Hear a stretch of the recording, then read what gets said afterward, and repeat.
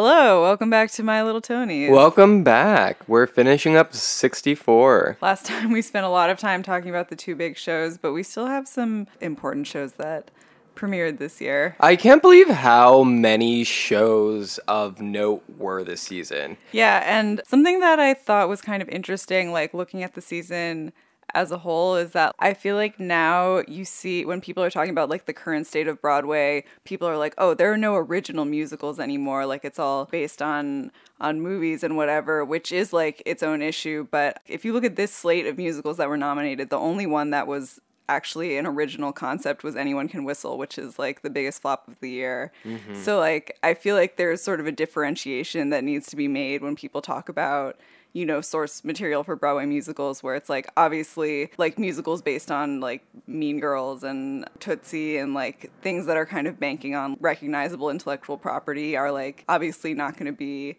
as interesting as something that is like comes from someone like the spark of like a real creative idea. But that's not the same as like an original idea is not necessarily better than adapting something like Fun Home or like, you know, The Band's Visit or something like Natasha Pierre and the Great Comet of 1812, where it's like something being original doesn't necessarily make it superior to something that has another source material. Like it's more about what the source material is and why you're turning it into a musical. Yeah, no, totally. I 100% agree, and I also think that I was formerly at some points I feel like I've expressed that opinion, but I think that I've generally been pushing against that idea because while you can look at a Broadway year like this and be like, well, so many of the musicals were based on plays, I think that the idea of a play has been like so intellectualized in like the contemporary state where it's like, I think that, you know, some of these plays that, you know, are on Broadway now are like the equivalent of like Mean Girls or, you know, like something that is more of like a popular success. It's not all like Beckett, and I could see how Edward Albee's talents would translate into like an independent or be like an equivalent of like an independent filmmaker now. Yeah, and I mean like the musical this season, this 2018-2019 season that is sort of being hailed as like the big creative coup is Hadestown, which is not an original idea. You know, it's based on like the Orpheus and Eurydice myth. So, but it's so funny how people are like, it's like no, it's like it's the like oldest story exactly. ever. So, you know, originality in musicals is not the number one quality that makes them good.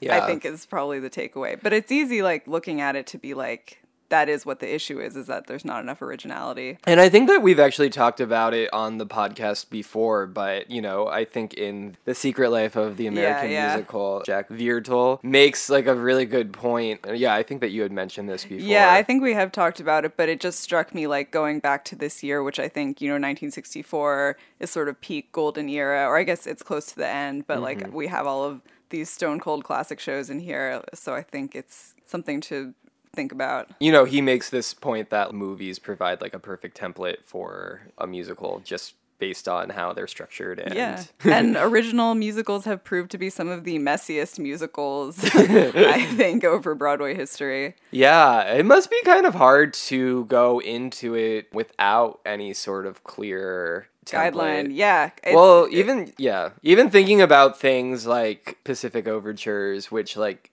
has like a historic basis, but not like what it's based off of doesn't have like a very concise formed plot. Like it just becomes messy and there's just a million tangents you could go on. Yeah, I mean, making a musical is so hard. It's like, why would you add this burden to yourself starting like totally from scratch? Mm-hmm. So anyway, with that said, and the other thing I thought was fun is that talking about Donna Murphy's Tony win in 94 last time, she ended up over the course of her career has played the leads in the biggest hit and the biggest flop of this season because she was in Hello Dolly and she was also in the Encore's Anyone Can Whistle concert. So what can't she do? Exactly.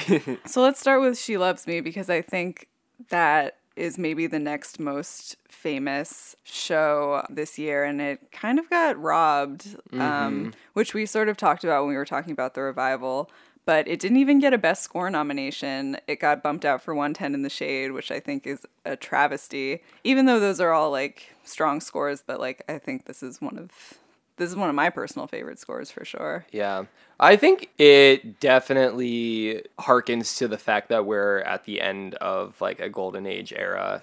And like while I think that this in some ways the perfect golden age musical, I think that especially the score's integration with the book is maybe something that threw people off at the time. I mean, who knows? So She Loved Me opened April 23rd, 1963, closed January 11th, 1964 with 301 performances. Music by Jerry Bach, lyrics by Sheldon Harnick, book by Joe Masteroff, directed by Hal Prince, and musical staging by Carol Haney, who we know from The Pajama Game. There isn't a ton of choreography in this show, but it is nice that she came along and did what she had to do. And she was also a funny girl this season. And the source is the 1937 play Parfumerie by Miklos Laszlo. This story was also the inspiration of the 1940 Jimmy Stewart movie, The Shop Around the Corner. It was also adapted into a 1949 Judy Garland musical, In the Good Old Summertime, and it was adapted again in 1998 for You've Got Mail, which is also one of my favorite movies, even before I had heard of this musical. So I think I just love a good, enemies in real life, but secretly they love each other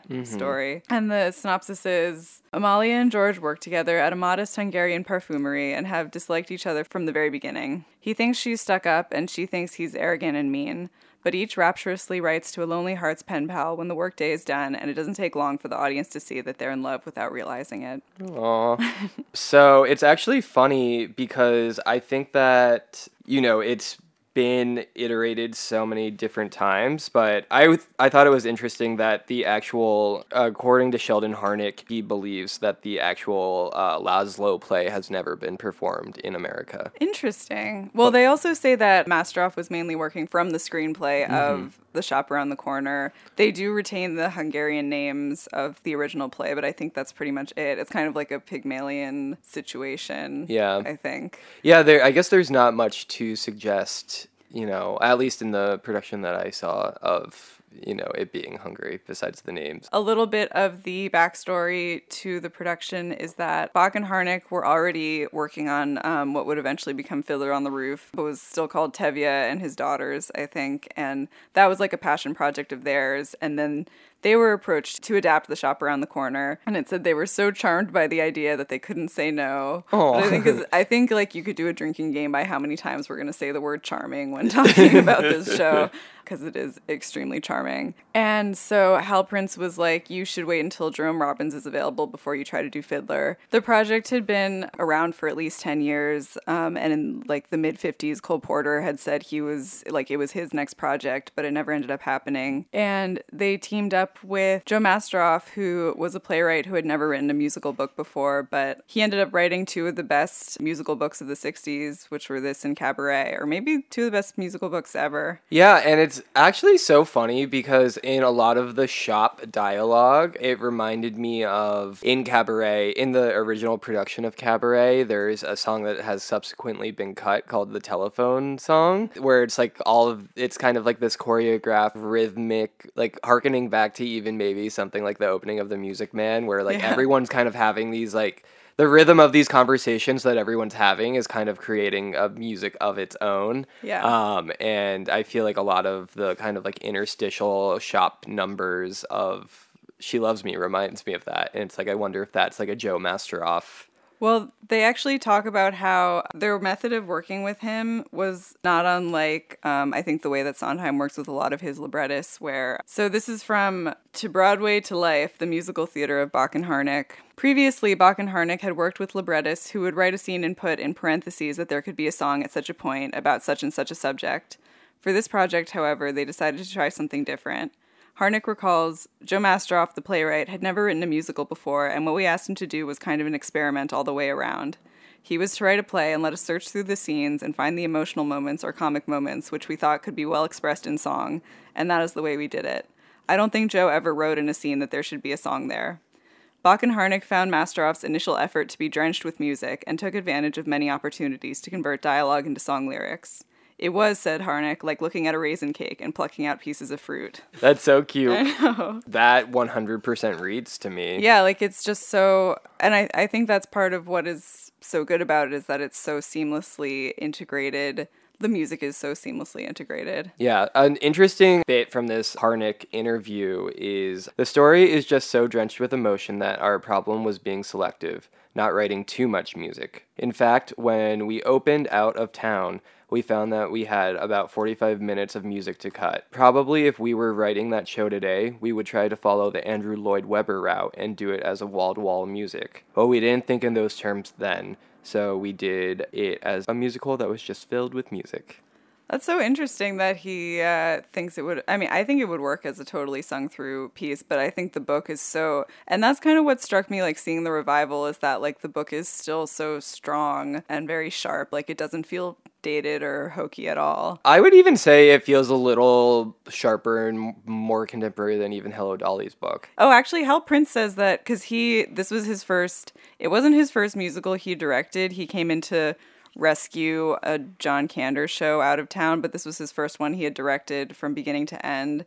And before this, he had done like a regional production of The Matchmaker. And he said that he feels like She Loves Me is closer to The Matchmaker in tone and content than Hello Dolly is, which I thought was an interesting comment. Oh, that is interesting. So Julie Andrews was originally offered the role of Amalia, but she was shooting a movie at the time, and she asked that they delay it, and they decided not to. But Hal Prince said that if they had waited those 6 months, the show might have run for 3 years, and that was kind of a decision that killed them. That's kind of a bummer. Because they got good reviews, but like all of the reviews were comparing it to dessert. Yeah, and that in the New York Times review, like the metaphor of describing it as a dessert goes on like 3 paragraphs. So long. And they're not the only ones who did that. So whether or not a marquee name would have helped at the box office, She Loves Me may simply have been a victim of its own fluffy reviews.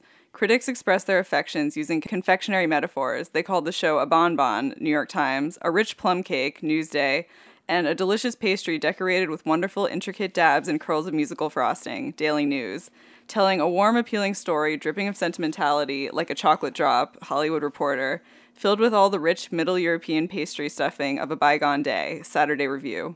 They gave the impression that the show was light and frothy, lacking dramatic or artistic substance. In fact, the show's genuine appeal comes from its sophistication, from the richness of musical invention, the vividness of characterization, and the close integration of music and drama. Potential ticket buyers for this type of show may have been turned away by the nature of the critical reception. Such an audience pool is limited anyway, as Harnick has observed. She Loves Me has immense appeal for very sophisticated theatergoers and for very sensitive people. Once we begin to run out of those, the show goes downhill. That's actually a really good point that I hadn't necessarily thought of. And like reading the reviews of it, it makes a lot of sense. The show that I know and saw like does not necessarily translate. Like it's just like I feel like the reviewers like fell asleep during the show and they're like, it's a Hungarian pastry. Yeah, and Hal Prince actually says that during the second act there was like a mistake where a scrim got caught for several minutes and they had to sort of like stop and start the show, and he was like, you lost the momentum, which is the most important thing in a show like this. And he was like, after that, I started having critics staggered and not all coming at opening night, which is now like a common practice. But I thought that was interesting that it was the failure of She Loves Me that really made him be like, we can't have so much riding on this one performance. That is a good instinct. It's actually another funny Hello Dolly connection is that Gower Champion was also originally, they tried to get him, but he was committed to another show at the time. I think the right director had the right project for this one. Yeah, no. Gower Champion is so domineering because he was like such a towering figure at that point, and Hal Prince was like, I'm trying to prove my chops as a director, so I think he was like a little more timid in his approach and really like respectful to the material.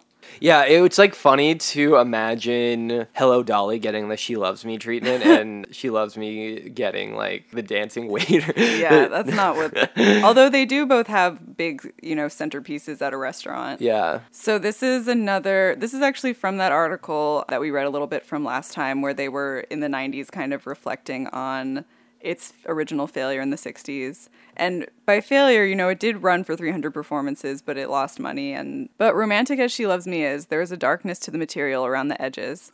The original Hungarian play was primarily the story of Maricek, the shop owner. When Samson Raphaelson wrote the screenplay for the 1940 movie, he shifted the focus to the would-be lovers. For all the romance, harsh reality is never far away. People are desperate for work, desperate for love, manipulative. There is betrayal and attempted suicide. When the movie was released, the refined Middle Europa of the 1930s was being destroyed by World War II. Lubitsch, a director who had come to America from Europe, suggests darkness in all the corners of the piece. Mr. Masteroff set out to write his libretto by essentially bypassing the Marechek-centered play and working from the 1940 movie. I was always fascinated with the thought, he said, the show took place about 1938, and I said in 2 years a lot of the people are going to be dead or their lives totally ruined, and it fascinated me.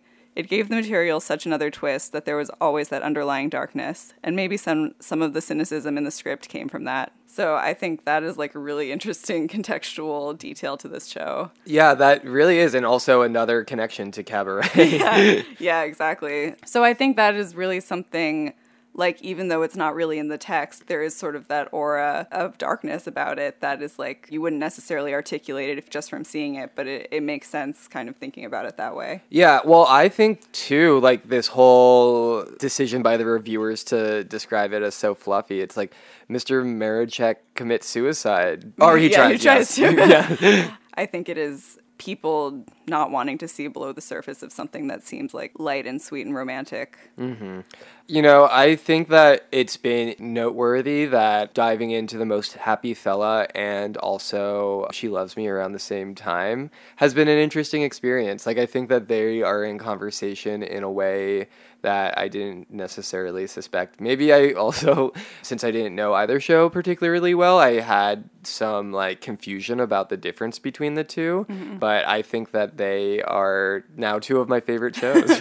No, I agree. And I think like I originally got into them around the same time. And I think there's something very almost ahead of their time about them and very universal about human behavior, where it's like there are songs about how, you know, I'm not sure about this guy that I've been corresponding with, like if he's going to like me in real life. Mm-hmm. Like that is so relevant to like the way that people really meet each other now in 100%. A way that you wouldn't expect, and like wanting to be seen for who you really are versus the persona that you present. I think those are incredibly like timeless and very relatable themes and like extremely well expressed in both of those shows. Yeah. Well, yeah, it is, you know, this is totally off topic, but like, you know, I think this like idea of online dating, I think that it's been totally normalized in the past like 10 years.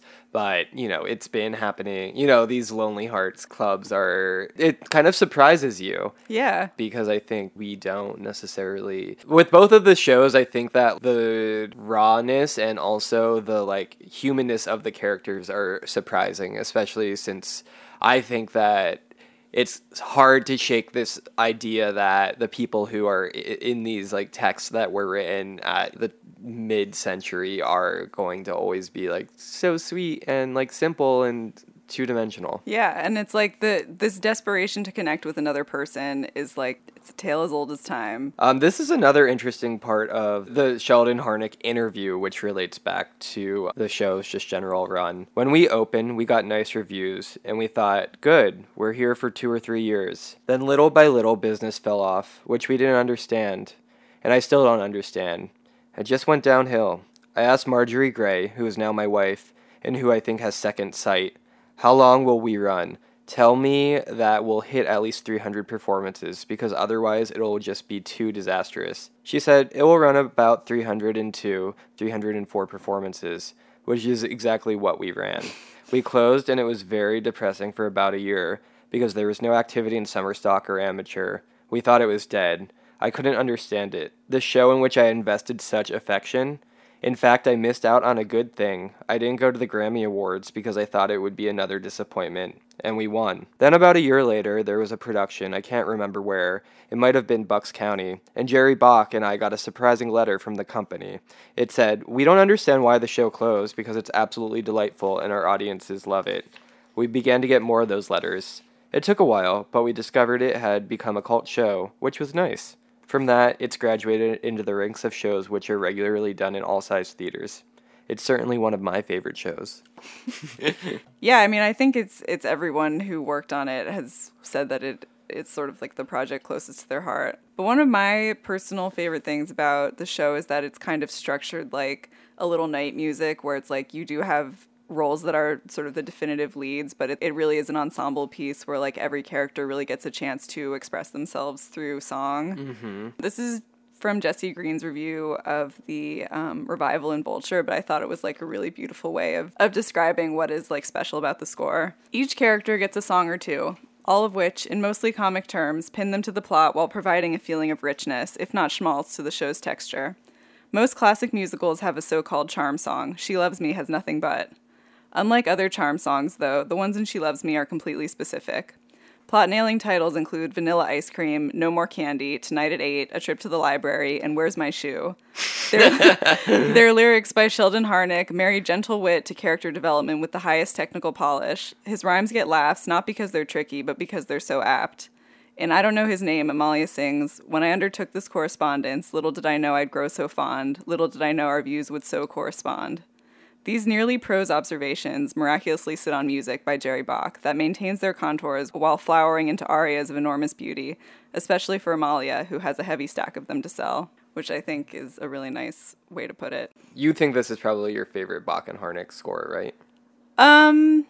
Yeah, I do. I think so. You know, as a proud Jewish woman, you know, I think Fiddler is obviously very special, but this is like special in a different way. Yeah, no, totally. You know, I think I just love this story and this style of story. I think, you know, my love of You've Got Mail and The Most Happy Fella, I think these musicals, you know that the characters like really do know each other, and like sort of the things that are keeping them apart are their own fears and like their own ego, and I think that's very profound to me, like, and very moving. Yeah, no, totally. I think that they've just had like an interesting career as far as successes and failures and, you know, middle successes go. Like, it's interesting that this was the cast album that won the Grammy that year, whereas it's also interesting that Fiorello ended up winning the Pulitzer Prize. I know. It's an interesting thing to like be reading Sheldon Harnick's like timeline of, oh yeah, like I decided that I didn't want to be a rehearsal pianist and I wanted to write lyrics. I like wrote a couple songs for some reviews. Then I like won the Pulitzer Prize. Then I had like a, you know, amazing show that was like semi-successful, won a Grammy, wrote like one of the biggest musicals ever, and then kind of just doing it. Yeah. Yeah, it is a very interesting career timeline. And something I didn't know until researching it for this round is that it came extremely close to being made into a movie starring Julie Andrews and Dick Van Dyke, and Maurice Chevalier would have played Marichek. And the only reason it didn't happen was that MGM went under some restructuring and they dropped it because it was, you know, going to be an expensive project. But like, I'm so sad that Julie Andrews never got to play this role and she came so close. Even seeing Laura Benanti do it, it's like, as a soprano, I feel like this is the like creme de la creme. No, totally. This is one of the dream roles. You know, this is not like a deep textual analysis of it, but in the back of our much loved The Secret Life of American Musical, he kind of gives like a recommendation of which recordings to listen to, and he has such a sweet little like roundup of the original cast, which Barbara Cook, hearing her sing it, it's just too sweet. It's beautiful. It is one of the perfect cast albums, I think. It's one of the ones I'll go to if I'm like wanting to listen to something beginning to end. The original cast album, issued on a double LP by MGM, a company that didn't do much in the way of Broadway albums, is a joy from start to finish. It's arguably Bach and Harnick's best score, featuring Barbara Cook singing Ice Cream, and the artlessly irresistible Barbara Baxley delivering one of the best story songs ever written, A Trip to the Library. Jack Cassidy, playing the Cad, has a lounge lizard charm, and the orchestrator, Don Walker, makes use of the accordion since the show was set in Budapest and played at the Eugene O'Neill, where the pit wasn't big enough to accommodate a grand piano. I take a deep breath before writing these words, but this, I think, is a perfect cast album. I agree with that. So we sort of talked about how it was kind of lost. I mean, the cast album was definitely like a cult favorite, but it was the 90s revival that I think kind of brought it back into the public consciousness and is now like it is performed a lot more, I think, because of rediscovering it. This is from the Bach and Harnick book, and this is the reflections of the creative team on it. No longer a cult show, She Loves Me has finally established itself as one of the most artful and imaginative American musicals, as tuneful and colorful as Rodgers and Hammerstein, as musically rich and sophisticated as the best of Bernstein or Lesser. For its creators, She Loves Me has finally provided the kind of satisfaction that unaccountably eluded them during its initial Broadway run. They have even dared to speak of it in the same breath as some of their subsequent work that was more commercially successful. Harold Prince, one of the most acclaimed producer-directors in Broadway history, wrote in 1974 that She Loves Me was one of the best things this office has done, and as far as I'm concerned, it's as well directed as anything I've ever done. Joe Masteroff, whose subsequent show, Cabaret, would win the Tony for Best Musical in 1967, remarked in 1994, "All of us went on right from She Loves Me to do enormously successful gold mines of musicals, and yet, speaking for myself, and I think for Jerry and Sheldon, She Loves Me is the one that really is closest to our hearts." Listening to Masteroff make this comment during a three-way interview, I think this is the one that we've referenced many times, Bach and Harnick agreed, although Harnick quickly added, "Along with Fiddler, I have to say."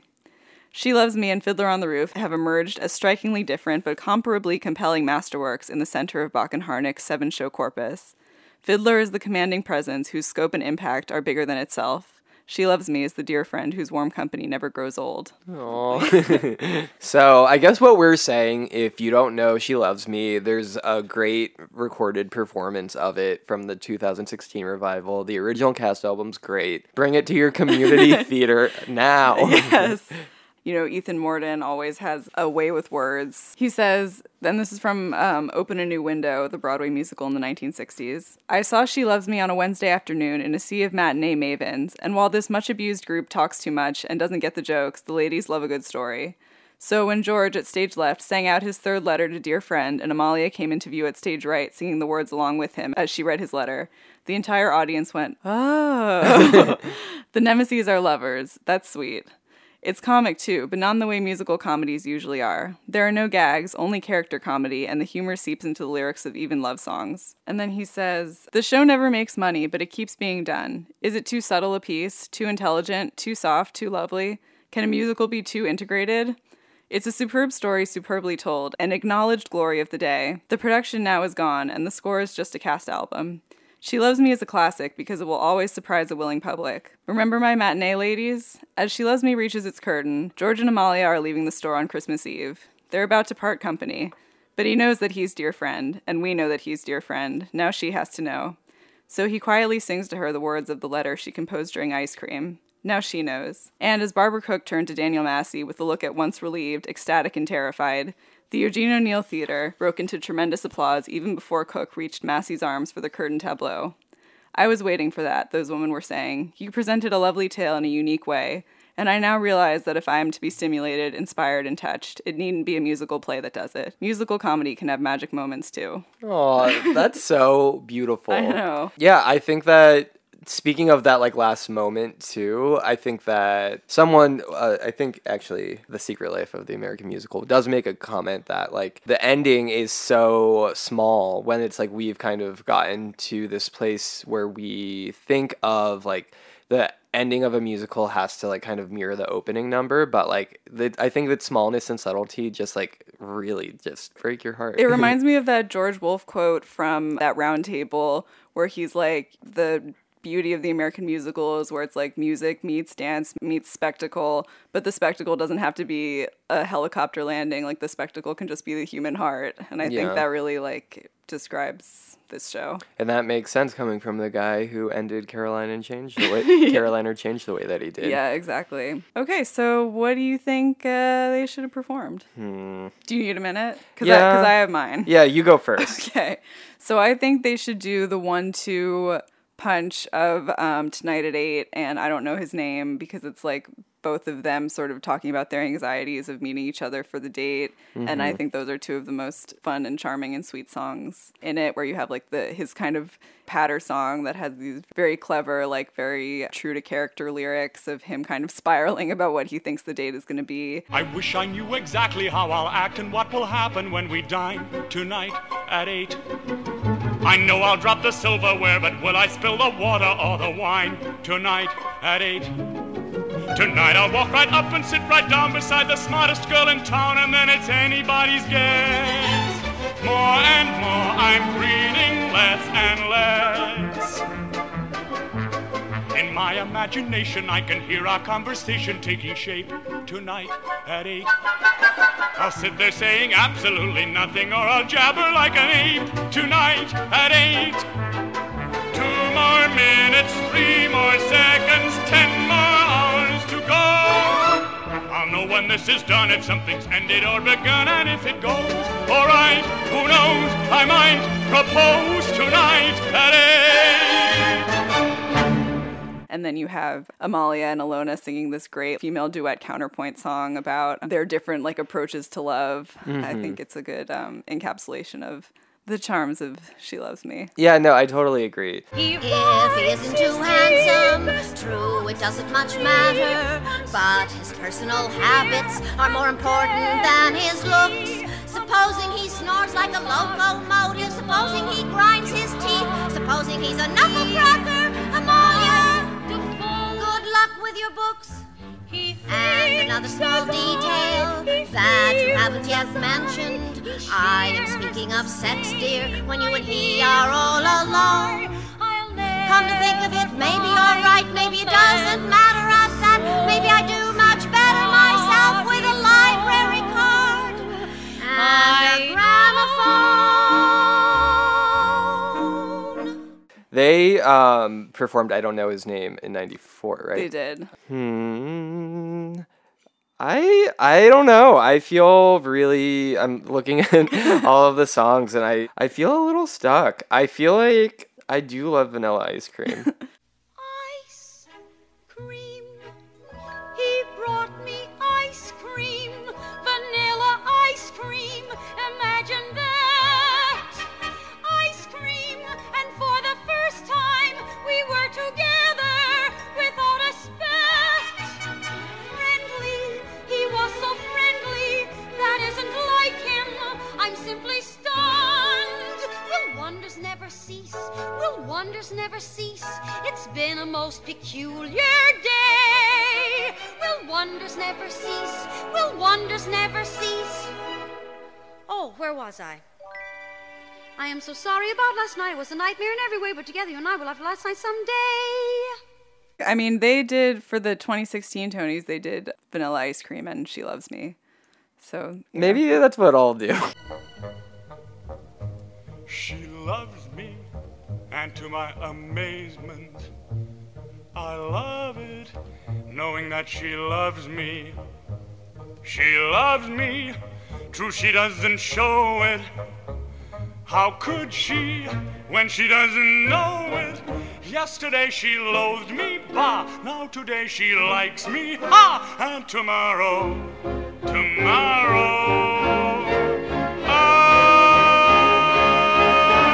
Also, like, to go back to it being so charming, you can't look at, like, the track listings without, like, smiling, because all of the songs, as was previously noted, have, like, the silliest, cutest titles.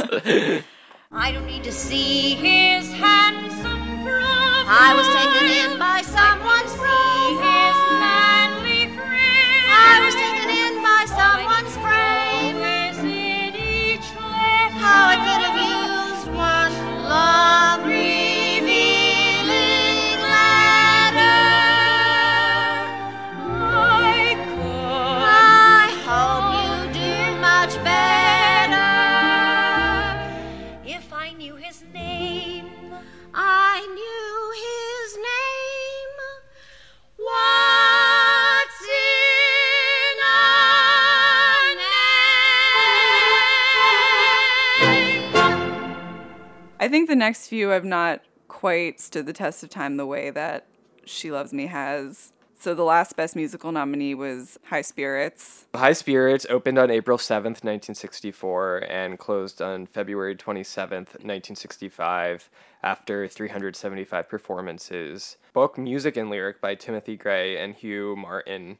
It was directed by Noel Coward. Musical staging by Danny Daniels. And an additional direction, uncredited, were Gower Champion. It was based on Noel Coward's 1941 play Blithe Spirit. And the synopsis is, writer Charles Condamine hosts a seance conducted by medium Madame Arcati in the hope that he will learn her tricks so he can use the information in his new novel. His assumption that she is a fake is proven wrong when she falls into a trance and unwittingly conjures the spirit of his late wife Elvira, although he alone can see her. His present wife Ruth believes that Charles is joking until Elvira moves into the Condamine household and proves her presence by performing poltergeist-type pranks.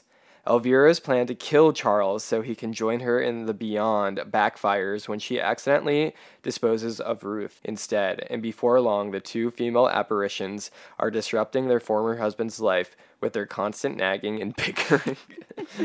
I had no idea that Blithe Spirit was ever made into a musical until we started researching for this. But I remember, like, I saw the last revival, but I actually, my parents took me to see, like, a local production of it when I was around 11, and I remember being like, no one in the world has ever been as cultured as I am. But I think I was kind of bored by it. I think it's fun, but it's very long. Yeah, I've listened to like a audio recorded audio play version of it, and yeah, I like it. I think that, you know, with the rule of like, if something's already perfect, don't turn it into a musical. I don't necessarily think Blithe Spirit is perfect. I think that, you know, it had room to get developed further. Yeah. And I think that, like, you know, the way that they reconfigured it for the musical kind of made sense. Yeah.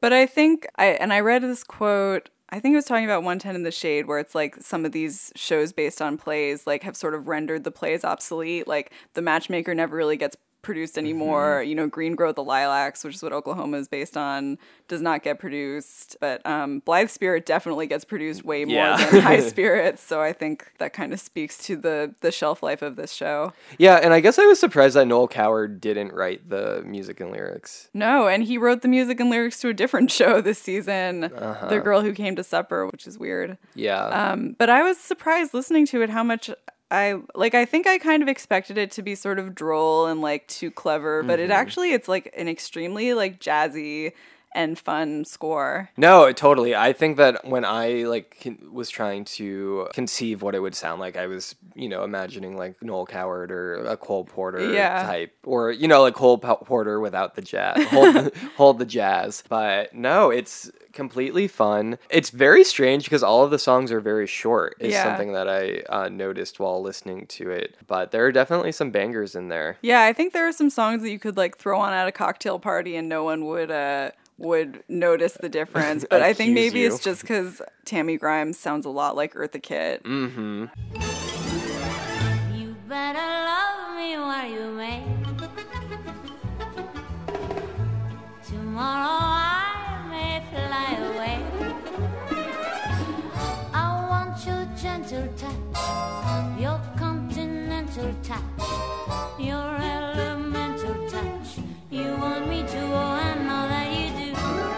But I think the big reason behind this adaptation was that it was the return to the stage of Beatrice Lillie, who was, this season actually had two shows that were vehicles for like pre-Oklahoma, like pre-integrated musical comedy stars. And this was one of them, and she played Madame Arcady, the medium, and that role was expanded to accommodate her. And she hadn't been in a musical since 1948, so everyone was very excited to see her again. It's actually so interesting because just kind of trying to figure out the context of like who she was, doing the background research of this show. You know, so many of her like big hits like feel so old in comparison to like anything else. It's like kind of amazing to be at this point, this juncture in time when you could still have people like Bert Lahr on stage doing their thing. Another piece of trivia is that Christopher Walken was in the chorus for this show going by Ronnie Walken. Oh my God. So Ethan Mordden in his book, I don't know how, like, I'm not a Noel Coward scholar. I don't know how controversial or like taken for granted this interpretation is, but he says that Blithe Spirit and, you know, by extension High Spirits is a metaphor for like a gay man in a, you know, closeted marriage who has like an ex-boyfriend come back and disrupt his life. Which I think that's kind of a valid reading of it, but he's like, that is what this show is about. It's like, all right, pump the brakes there. I don't know if that's necessarily, but you know, I thought that was interesting. No, it is kind of funny, and I think it kind of makes sense to have like a Tammy Grimes in the mix with that. Yeah, and he says that it plays a lot better on the album than it does on stage, which I think is, you know, very common and probably why. One of many reasons why it does not really get produced. And, you know, we were talking about how we would have liked to see Angela Lansbury perform, because she did, you know, she played Madame Arcady in the revival of Blithe Spirit about 10 years ago, but how much we would have liked to hear her do some of these songs, because B. Lily does really sound like her. Like it's just a role for that type of actress. If your heart starts to pound and your head spins around and you fall to the ground in the dust, just pick yourself up, brush yourself off, stick out your tongue at the people who scoff. Rhythm's a thing, don't miss a beat. Whistle Ravel as you roll down the street. Something that I read that people seem to be very strongly about is to make sure you get the Broadway recording and not the London cast recording. I don't really have anything else to say about this. No. What do you think? What's your choice for what they should have performed? That was a very easy decision, and I would say Home Sweet Heaven. I agree. It's very simple. No angel choirs, but we have stereo and very open fires. Caruso sings there, Salome swings there in my home sweet heaven. That's a fun name-dropping list song where Elvira is talking about all like the cool people she gets to hang out with in heaven. Yeah, and I think that's sort of like an obscure, or maybe it's not obscure, but like add it to your, cabaret act. Mm-hmm. I think it's a good little showcase for a jazz singing actress. I'll miss the love and laughter rippling and the tippling. And Emily Bronte doing the twist with Kipling.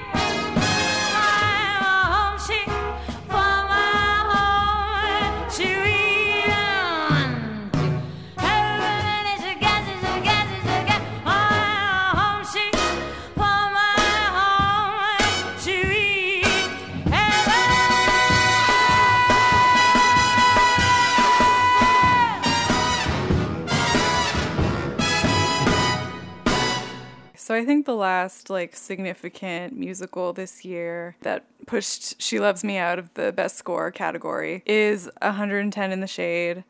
Do you say 110 in the Shade or 110 in the Shade? I say 110 in the Shade. I don't remember how they say it in the score. I'm sure either way is fine. So 110 in the Shade. It opened on October 24th, 1963, closed on October 8th, 1964.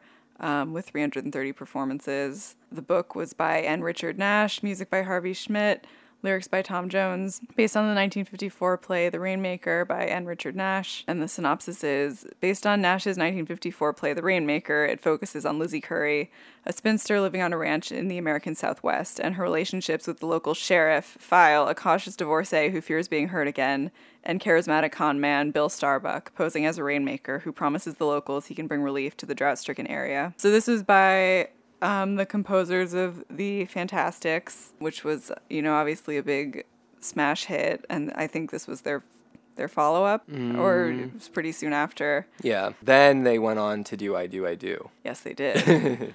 I mean, I think it's kind of interesting what kind of a life this show has had. Like, I think it could have easily faded into obscurity, but it's actually had, several major productions. And I think the one that has kind of at least put it on my radar was the Audra McDonald Roundabout production about 10 years ago. Mm-hmm. Maybe more at this point. And they made a cast album of that. But listening to this album, I was surprised at how old-fashioned it sounded. If you had told me that was from the 1940s, I would have been I believe you. Yeah, no, I think even before knowing about who, kind of just knowing it, it just seemed like such an old-fashioned thing. Yeah, and I don't mean that in a bad way. I thought the score was very lovely, but it doesn't seem as modern. And even though the other shows are sort of written in a pastiche, they're all of the other shows are also set in the past, they're all period pieces, but this was the only one that really felt something about the vocal arrangements maybe, or even just the quality of the recording. I was this seems much older than the rest of them. Yeah, and I think that this show was referenced during a later season. I think maybe even in a conversation about the musical Baby in the 80s, where they were it's amazing that shows of this scale, and they referenced 110 specifically. There were between High Spirits, She Loves Me, and 110 in the Shade, there were 3 shows that weren't necessarily hits, but they ran for over 300 performances. It's true. And I think it's kind of an interesting thing to be because I think that this is a musical Probably even less so than She Loves Me, that just the scale of it feels so tiny Yeah. and intimate. I thought it was interesting how it seems like it's sort of like Anyone Can Whistle is sort of like the demented version of this in terms of some of the plot. Like they both feature kind of this like closed off spinster-esque character who learns to kind of open herself up from this, mysterious con man who kind of comes to town. Although the town is already conning other people in a water related con. Mm-hmm. So I think it's funny that the two of them are in the same season. Yeah, and it also feels funny to have it in the same season as The Ballad of the Sad Cafe, because that's also kind of this, like, has these, like, gothic elements to it about the alienation one experiences while being, like, a spinster in a dusty town. I mean, I don't even know if there's too much more to say about this. I thought it was cute that it had a young Leslie Ann Warren in it playing a character named Snooki. Yeah. I mean, it seems like when they were writing it, this is one of those shows where like they wrote as many or more songs that got cut than ended up in it, which I think is always interesting. Mm-hmm. So it got 4 nominations for Best Score, Best Actress, Best Featured Actor, and Best Director. So that is a contender, even though it didn't get nominated for Best Musical. And it had sort of a tepid response in Boston in its out-of-town tryout. The New York Times review was very negative. Howard Taubman said, "Everybody prays for rain, but in 110 in the Shade, there is not much more than tears. Although this new musical play, which opened last night, is as dry as the parched land outside the Broadhurst Theater, there is no danger that even a lightning bolt could ignite it. The Rainmaker was a play that had a touch of magic. It has disappeared in this adaptation and been replaced by the surface effects that our musical theater practices so knowingly. Effects, unfortunately, cannot substitute for warmth, humor, or enchantment. It's cold at 110 in the Shade and tearful." It's good that they overcame that review to even run 300 performances. Yeah, it's also kind of like, I think that thinking of a show like this, and I don't think that I'm like being dramatic by saying this, but I think Boston's a really hard place to try out a show that has like a dark edge to it. Yeah, well, that was the Broadway review. Yeah. And then I also just think that like Howard Taubman put the stake in a lot of things. Yeah, he was really a real grump. I feel like the like litmus test of a lot of these shows is like, would I or wouldn't I go see it if it was like being produced locally? Mm-hmm. I would see this. Yeah, no, 100%. I mean, I guess there's not a lot that I wouldn't see. Maybe that's not a good test. You wouldn't see Spamalot. You know what? If it was under $25, yeah, I would consider it. Yeah. I would eat an enormous edible and just ride. Did you have a song that you think? Yes. I loved, I guess it's not the opening number, but I loved Lizzie's Coming to Town. So did I. When Lizzie is here, I kind of forget I'm dumb. And Lizzie is coming home. Lizzie is on the way. Lizzie's arriving today. Got to get busy. Fix up for Lizzie. Lizzie's coming home. I thought that was very cute. I also liked the Rain song, which I think is a good counterpoint, again, to Simple and Anyone Can Whistle, which is, this guy coming in and getting everyone all worked up. It's gonna rain until the morning. It's gonna rain until the night. It's gonna rain until tomorrow. And Lord God Almighty, now won't that be a sight? There's cotton out there that'll grow. There are rivers that'll overflow. There's dying cattle that'll rise right up and live. It's gonna rain a month of Sundays. Gonna rain both day and night. Gonna rain with all its might. Gonna rain if you'll just let me do my cumulо. Cumulo nimbo. Gonna rain, gonna rain, gonna rain, rain, rain, rain today.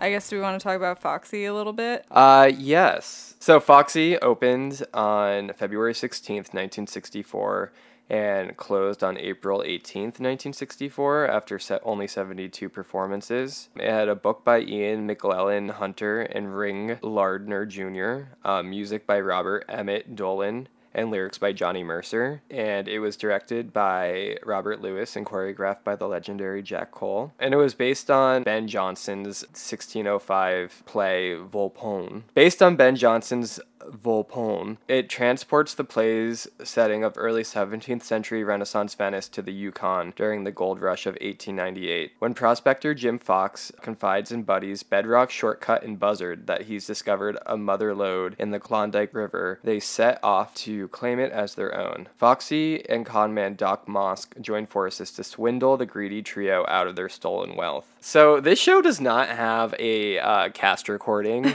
so it's kind of hard to really get a sense of what it was like. Bert Lahr, how do you say it? Is it Bert Lahr or Bert Lahr? Tom's been saying Bert Lahr. Okay, let's say it. Let's go with that. Yeah, so he won Best Actor, even though I think it was long closed at this point. Oh, no, it wasn't. It was closed, but not long closed.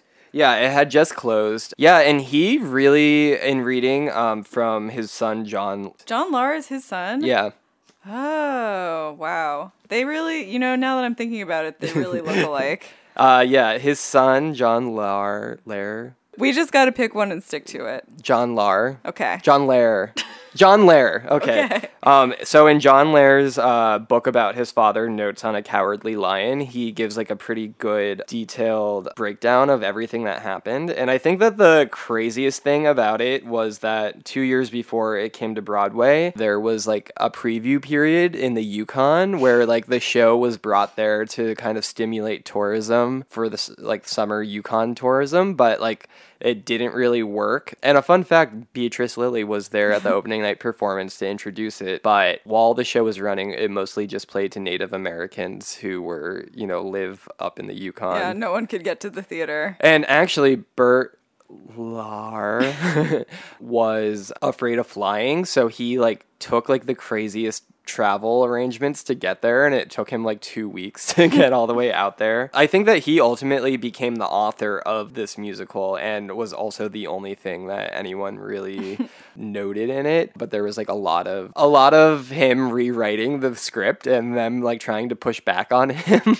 One really funny little instance of that is when Foxy enters the stage into the Yukon Saloon, he was supposed to come in and say how far out, I guess in reference to the slang of the day.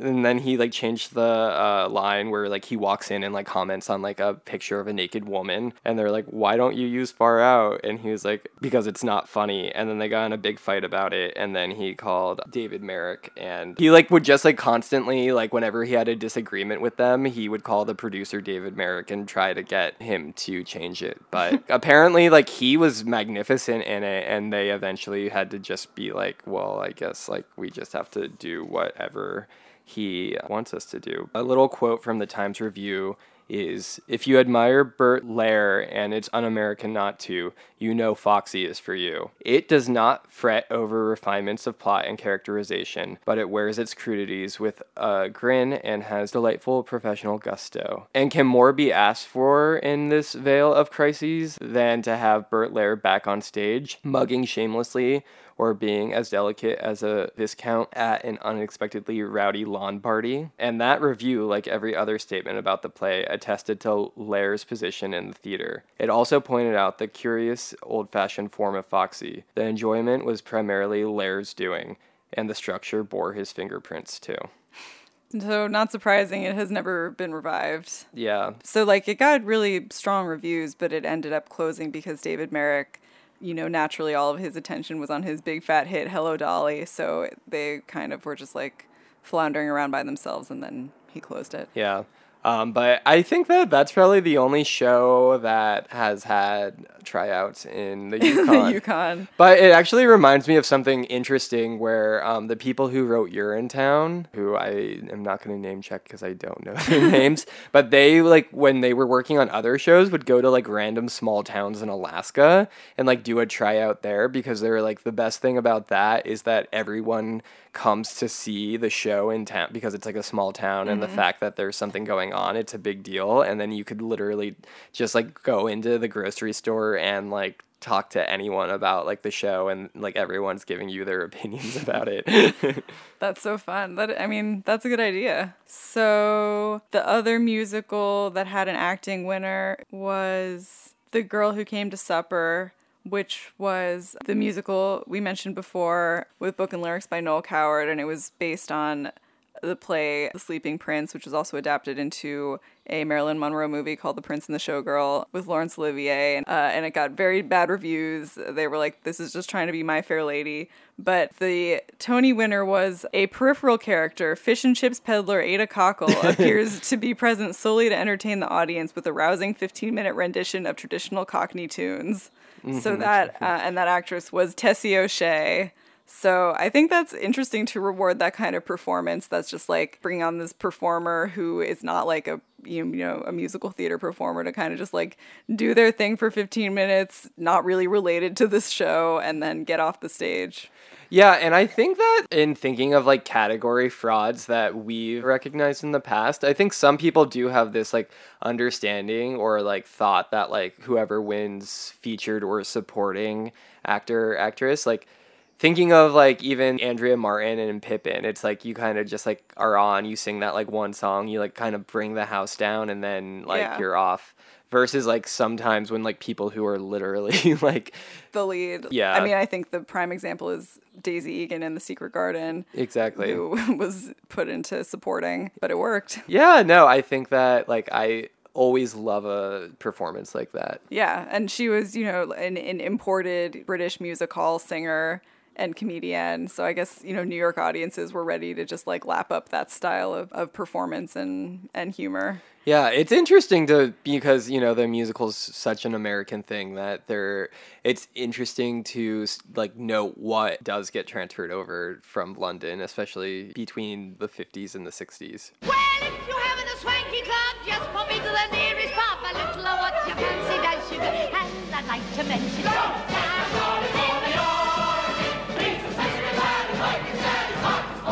and I'd like to mention London. Here's the place for all my brand and have a cozy cup of tea. So if you're playing fine up the country road, then London town, London town, London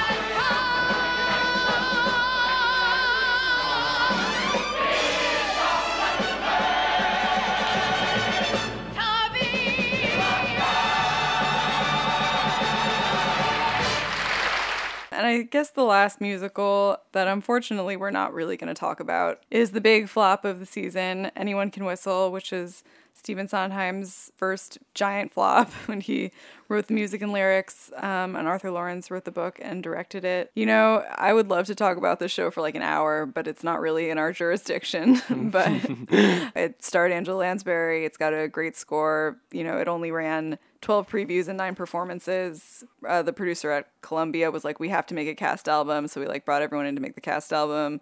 Thank God he did, because, we have this really interesting record of it. The only Tony nomination was for Herbert Ross's choreography, which I thought was kind of interesting that after that, Sondheim really moved into shows where dancing is not really a big part of it. Yeah, and I think that's something about this that I hadn't realized until recent years when I've been reading more about Anyone Can Whistle, is that the choreography was very distinct. Yeah. And is something that everyone notes. I think that, and you saw the Encore's production. I did. Is the book as heinous as everyone makes it out to be?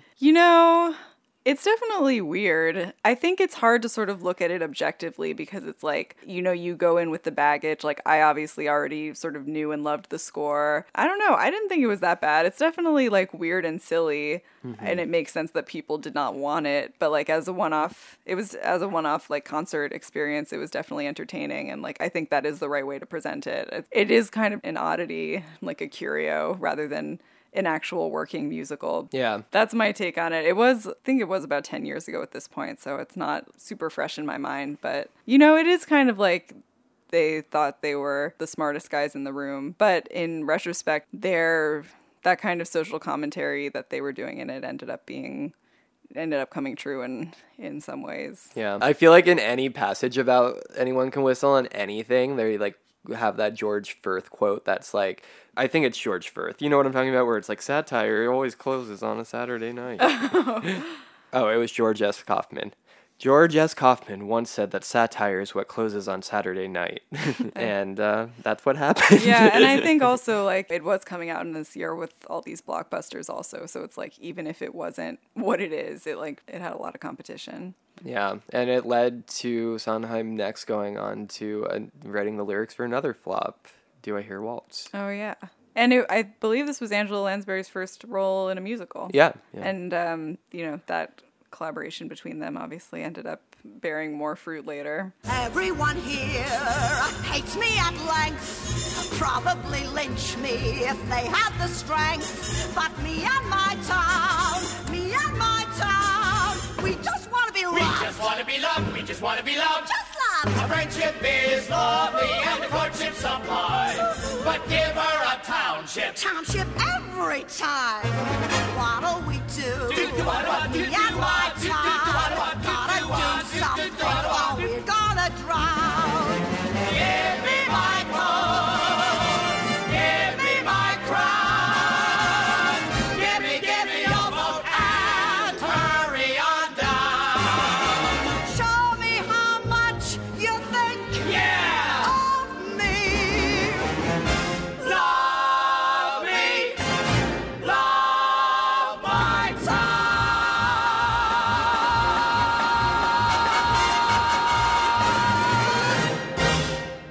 Okay, so shall we talk about plays a little bit? Yeah, this was like a really busy play season. Luther, which was a British play that was written a few years earlier by John Osborne, was the play that won Best Play. Albert Finney, who we know from Annie, played Martin Luther. And this and another play, Dylan, which was like about Dylan Thomas's last days, like feel like unremarkable biopic type fodder where it was just like really straightforward. And I think that, they're kind of anchored by these like great performances by these like demigods of men. And the most interesting thing about Luther in particular is that like apparently like his bowel issues were like given a lot of focus on it. Martin Luther? Yeah, Martin Luther's like stomach problems. Wow, that's so embarrassing. Like according to the review, it was like almost made to seem Howard Taubman is like it's like really great except for one thing, and this is a quote. Here we come to the reservation. Because of Luther's gripes about his bowels and the script's recurrent imagery of the lactrine, the play leaves the implication that had it not been for a German monk's constipation, the course of history might have been different. Which just like seems really odd. I think it's like, I get the impulse behind it to be like, we have to remind ourselves that these legendary figures are also human, and it's like, everybody poops, but it's kind of, that's very funny. Yeah. And then Alec Guinness, who, is like a very accomplished actor who won an Oscar earlier in the 50s for The Bridge Over the River Kwai, starred as Dylan Thomas in this kind of like last days of Dylan Thomas's American tour. Both of these plays have kind of in some way been forgotten to history, I would say.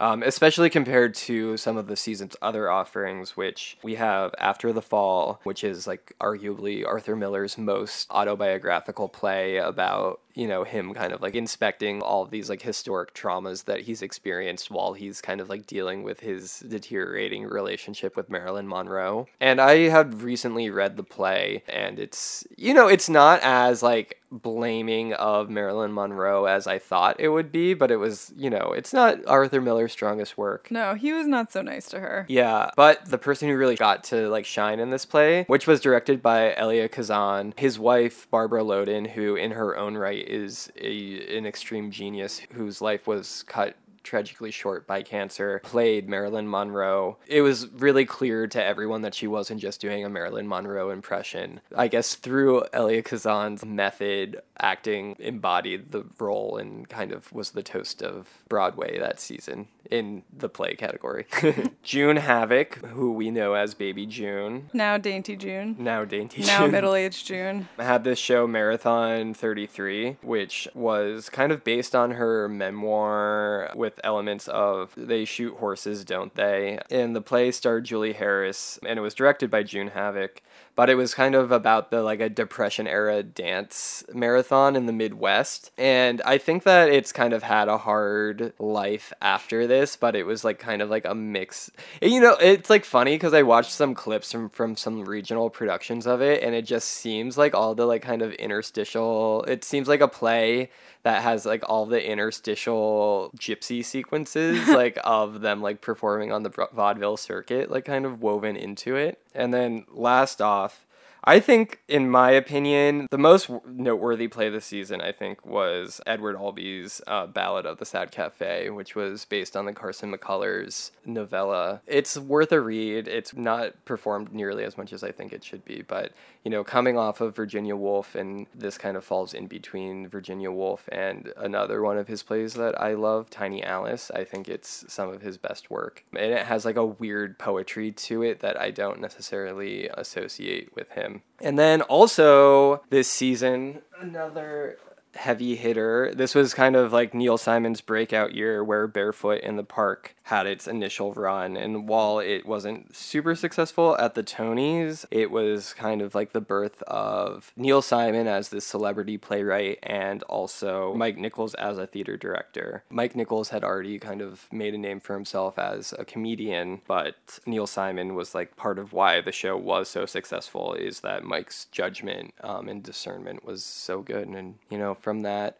little Neil Simon kind of like blew up, and he even talks about how like his life really changed and it kind of like threw him into celebrity. Yeah, I mean, that is a big one, but it didn't win. Luther won. Yeah, it's like, you know, and David Merrick produced Luther, and I think it was just kind of this like, it's like just so surprising that something that's so, I think out of all these plays, the one that is like most and probably because of the successful movie, yeah. But you know, this Neil Simon play that really, I think more than any of the others captured like what life in New York was like at the time. You know, it was kind of like about these like newlyweds who are like moving into an unfurnished apartment and like everything goes wrong. And I think this season kind of shows, now that we can sort of reflect on the whole thing, is like this kind of symbiotic relationship between Broadway and Hollywood in terms of like having these plays and musicals adapted is really what gives them longevity in a lot of ways. And like how, you know, Barefoot in the Park means that it's now kind of remembered forever, and like Barbra Streisand getting to be in both the Funny Girl and Hello Dolly movies was such a coup for her, because, you know, now Carol Channing's performance is not immortalized.